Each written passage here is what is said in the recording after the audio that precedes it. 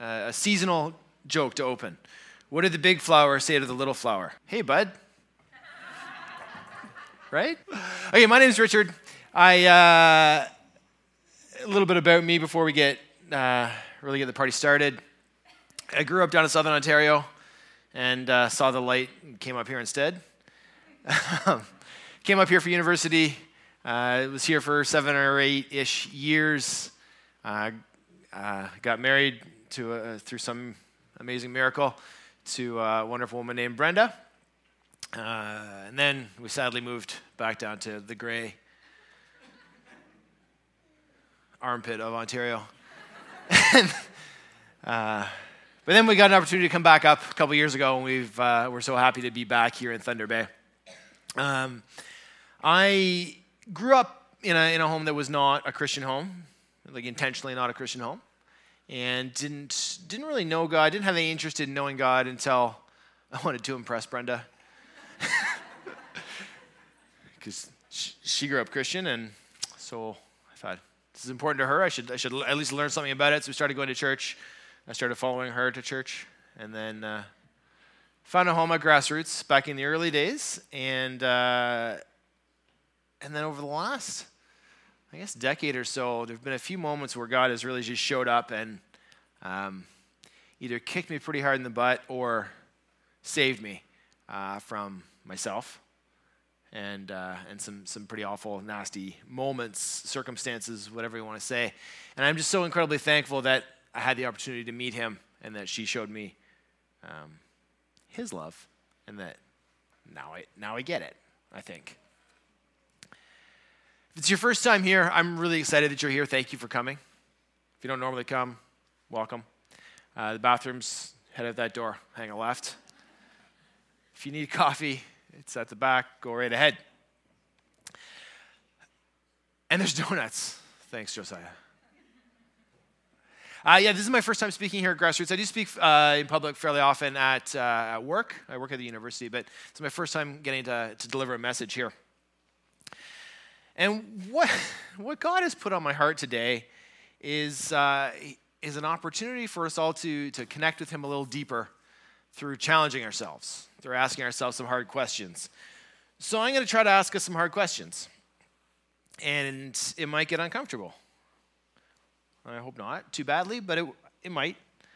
I'm going to really work on leaving my personal thoughts and opinions on any of the topics I bring up out, because that's not what I'm talking about. I'm just here to encourage some thought. I've entitled the message Right, or Right? Our collective PR problem. I think that over the last 20 centuries, Christians have done a really good job of digging ourselves a pretty deep hole in terms of how we present ourselves outside of ourselves. And coming from a background of not being a Christian, coming from a family where our understanding of Christians was judgmental, selfish, pushy, know-it-alls, that was a big thing I had to get over in order to, meet God and access his love. But that's not where I'm going to start. To begin, Jesus is awesome. And here's a little story about that. I'm going to start today with a little part of the Easter story. So imagine yourself in a room upstairs in Jerusalem with about a dozen of your closest friends. And I'm talking really close friends. And imagine it's the night before you know, and really know, like you're the Son of God, so you know everything. This is the night before you know that your 12 closest friends are about to betray you. And that all of your legions of adoring fans are going to suddenly flip and demand your death. Your violent, awful death. What would you do? Would you scold them and point out how cowardly and unfaithful they are? Would you try to convince them to stay on your side? What did he do?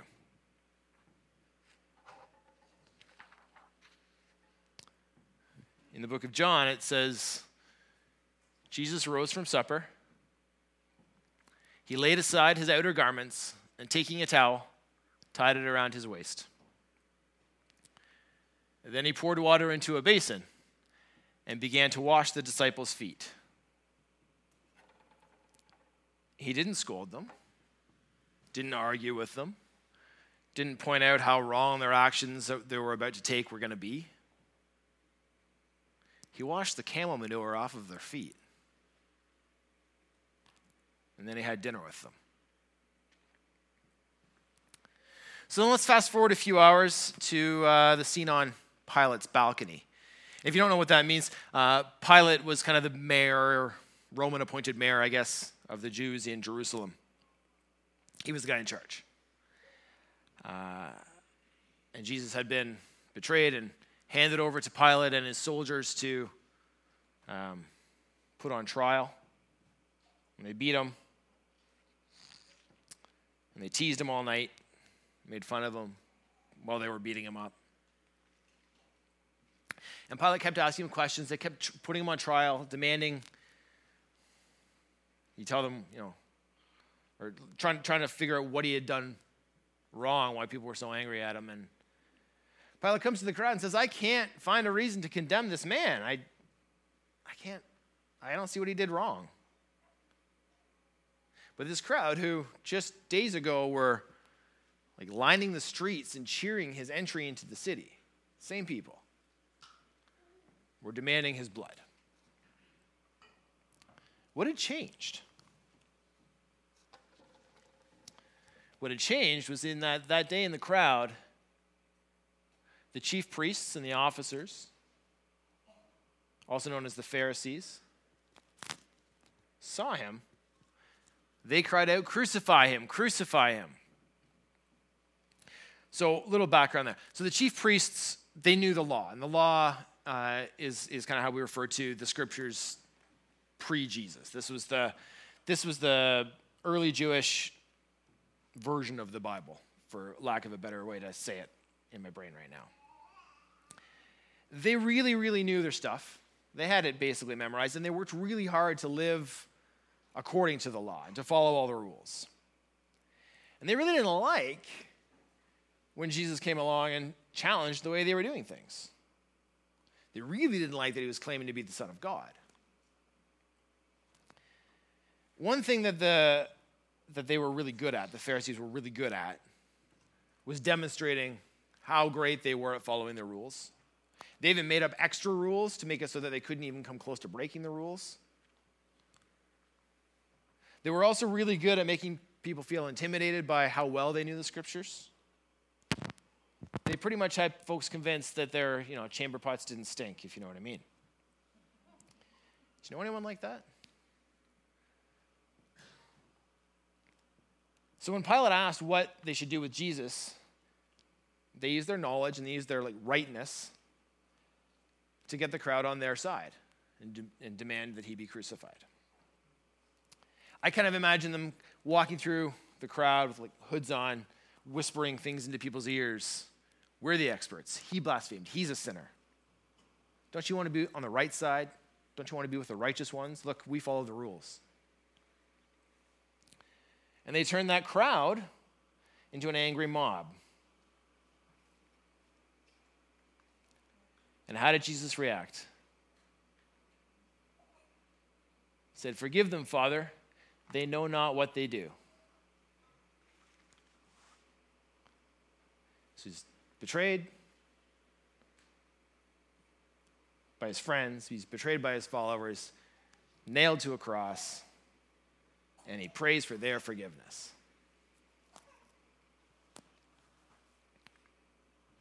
So, the word Christian, someone who follows Christ.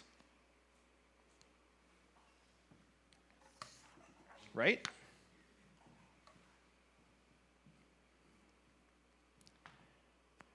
So what are ways we show that we're following him? Well, we give to the poor, we pray for the sick, shovel snow for the elderly, we cook meals for the homeless, we drill wells in Africa, we do all kinds of incredible work around the world and lift people out of terrible situations. And I was really hoping to talk about this stuff today, but as they say, if you want to make God laugh, just tell him the plan. He told me to talk about something else. How else do we sometimes show that we're following Jesus? We tell people about the gospel. But sometimes that turns into confrontations, it turns into arguments. So tell me if you don't actually have to tell me, but tell me if you've kind of heard or had a conversation like this, where the Christian says, you're wrong. And the non-Christian says, no, you're wrong. And then the Christian says, but the Bible says. And then the non-Christian says, but I don't believe in the Bible. And then the Christian says, you're wrong. And then the non-Christian says, no, you're wrong. And then the Christian says, I'll pray for you. Because you're wrong and you need the help. No thanks. Does that sound like Jesus? Or does that sound like the Pharisees? You're wrong and here's why, and I'll make you sure you know how wrong you are and how right I am. So we argue, we confront. Sometimes we polarize and we attack. When confrontation and argument isn't enough. We hate, love, follow. We vote for, we protest against, we condemn, we lift up. What Christians hate, follow, vote for, protest against, love, condemn, lift up. If other Christians are doing it, it's the Christian thing to do. My mom used to say, if all your friends are jumping off a bridge, it doesn't mean you have to. The problem with these two approaches, with the arguing and the confronting, and with the polarizing and attacking, is that it assumes that the world is set up us versus them. And when it's us versus them, it means we're right because, or therefore, they're wrong. Well, I see two big problems with this. The first is that's a false dichotomy. You don't have to be wrong for me to be right. And I certainly don't have to rub your nose in it. I also don't have to be right for you to be wrong. The second, I missed the second. The second is that Jesus didn't see them. According to Jesus, it's us and us. He loves us all the same. Okay, we're going to move in now to a brief, albeit incomplete, history of the idolatry of being right. Because this is what it is. We get really, really caught up in being right. And we've put it ahead of things that belong in front. So we'll go back a couple thousand years to Moses. If you don't know who Moses is, I'll give you a really brief, incomplete history of Moses. Moses was, among other things, a leader of the early Jewish community. He's the one who led them out of slavery in Egypt. So the Jews spent a long time as slaves in the Egyptian empire. And one day, God brought Moses, kind of lifted him up as a leader, went and found him in a field where he was being a shepherd, said, you're going to lead your people out of Israel. He went, and through a series of incredible events you can read about in the book of Exodus, it's at the front of the Bible, he did. He brought them out of slavery. And then he led them through the desert for 40 years while they were trying to find their home. And he was kind of he was their leader. He was the one in charge. And at one point, they were desperate for water, and God said, see that rock over there? Go whack it with your staff, and it's going to provide water. He did that. Miracle happened. They had water. They survived. It was great. a few years later, they're in the same situation, and God says,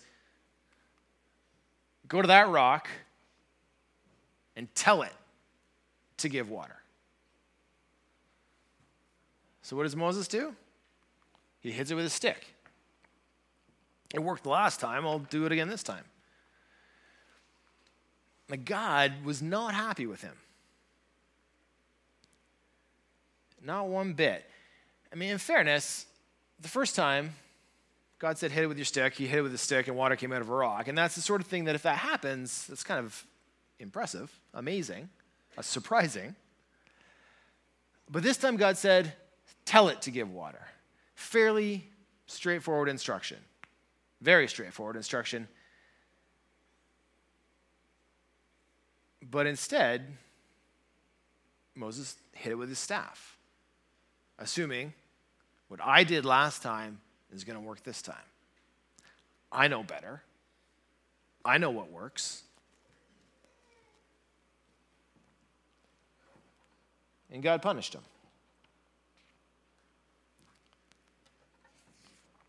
So that's one of the early records of us wanting to be right rather than do right. We'll skip forward a few centuries here to the Middle Ages when we started hunting witches. The logic was, the Bible says witchcraft is bad. Bad things are happening that I can't explain, so it must be witches. So let's go kill them. And keep in mind, these are Christians doing this. They were right. The Bible does say witchcraft is bad. But where was Jesus?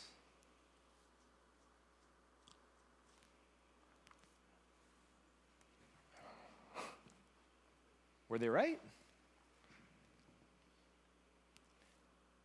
A couple hundred years later again, we get to Galileo. Galileo had the nerve to see the evidence differently than the way other people had seen it before.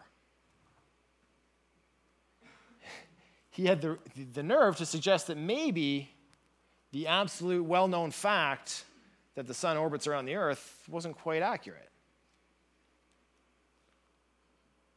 He had the nerve to say the earth is not the center of the universe. But this was an absolute fact. This was known to be right, that the earth was the center of the universe. And we didn't like that.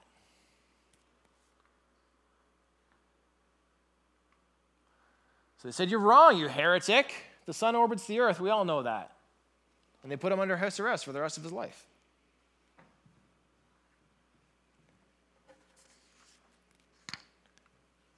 Turns out it wasn't quite such an absolute fact after all, and they apologized a few hundred years later.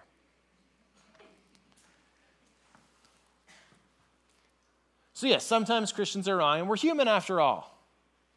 A lot of times we're right, though, right? Yeah. So let's talk about that. This is one of my favorite moments in the entire New Testament, the part of the Bible about Jesus. At dawn, Jesus appeared again in the temple courts, where all the people gathered around him, and he began to teach them. The teachers of the law and the Pharisees brought in a woman caught in adultery. So you should imagine this. It's early. It's just starting to be light. Jesus is in the temple, which is kind of the home, the center of the Jewish world, teaching about the scriptures. And suddenly there's a commotion, and these men, this big group of people, drag this woman, who knows how dressed she was, pretty embarrassing, pretty awful moment, drag her in. They caught her in adultery. And they made her stand before the group, and they said to Jesus, "Teacher, this woman was caught in the act of adultery. In the law, Moses commanded us to stone such women. Now, what do you say? So, without even getting into questions about what the heck were they doing outside this woman's house at the middle of the night? How did they know what was going on in there? Where's the other partner? They were right. She didn't deny it. She was caught in the act. They were absolutely right. Now, I wonder what we would have done in that situation. Well, what did Jesus do? He took a minute, and then he said, "Let he among you who is without sin cast the first stone." He looked at the crowd, and he said, "You're right. The law says you're right. So whichever one of you has never, ever done anything awful, like showing up outside a person's house and dragging her out in the middle of the night, just let it go. Make it happen." In that moment, he looked at a scared, vulnerable, flawed human being in the worst moment of her life. And he said, "I love you." There were no conditions. So again, what would we have done? Where would you and I have stood that morning? Would we have stood with the woman? Or would we have been picking up rocks with the mob? History says we would have been with the mob.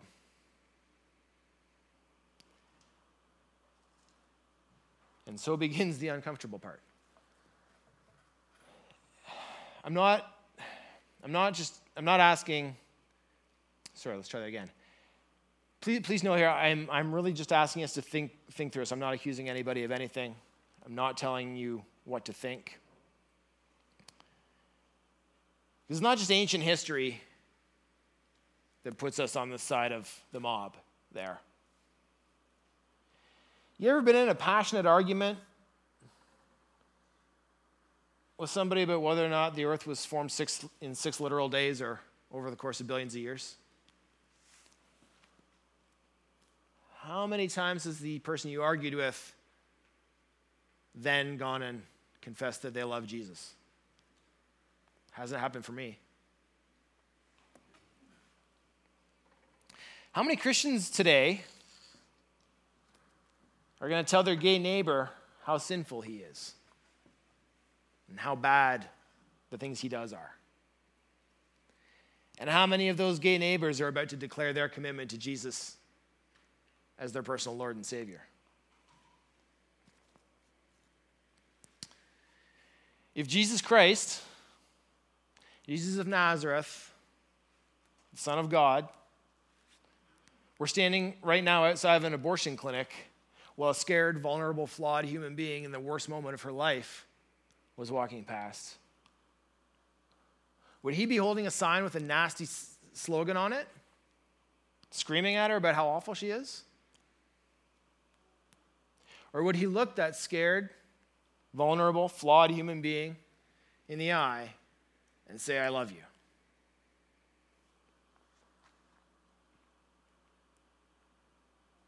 Doesn't matter how right we are, because being right has never saved anyone's soul. Jesus Christ coming to earth, predicting his own death and resurrection, and then pulling it off, that's what saved our souls. Nothing that we did.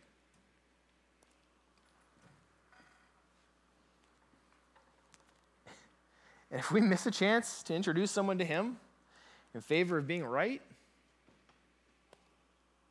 then what the heck are we doing here? We don't cover the earth with the perfect love of Jesus by quoting scripture, by disproving science, only hanging out with other Christians, criticizing what other people are choosing to do with themselves. We do it by recognizing the moments where we're about to idolize rightness. We do it when we are walking down the street and someone who looks differently is coming toward us and we notice the urge to cross the street because it's uncomfortable. We do it when instead of giving into that urge of uncomfortableness, of discomfort, of I'm angry at you because you think differently than me, We do what our Sunday school teachers always told us to do when we say, what would Jesus do? Not what are the other Christians doing? Not what would my pastor do? What would Jesus do? So, at the start of the message, I was talking about a meal Jesus shared with his friends before he died. At that meal, he broke the bread and he said, "This is my body given for you. Do this in remembrance of me." In the same way, after supper, he took the cup and he said, "This cup is the new covenant in my blood, which is poured out for you." What's on this table is the symbols of that. The bread is Jesus' body broken for us. And the juice, it's his blood, which is his promise to love us no matter what. It's here to answer the question, what would Jesus do? So feel free to come on up, take a piece of bread, dip it in the juice, and when you do that, remember him, and what would he do? Thank you.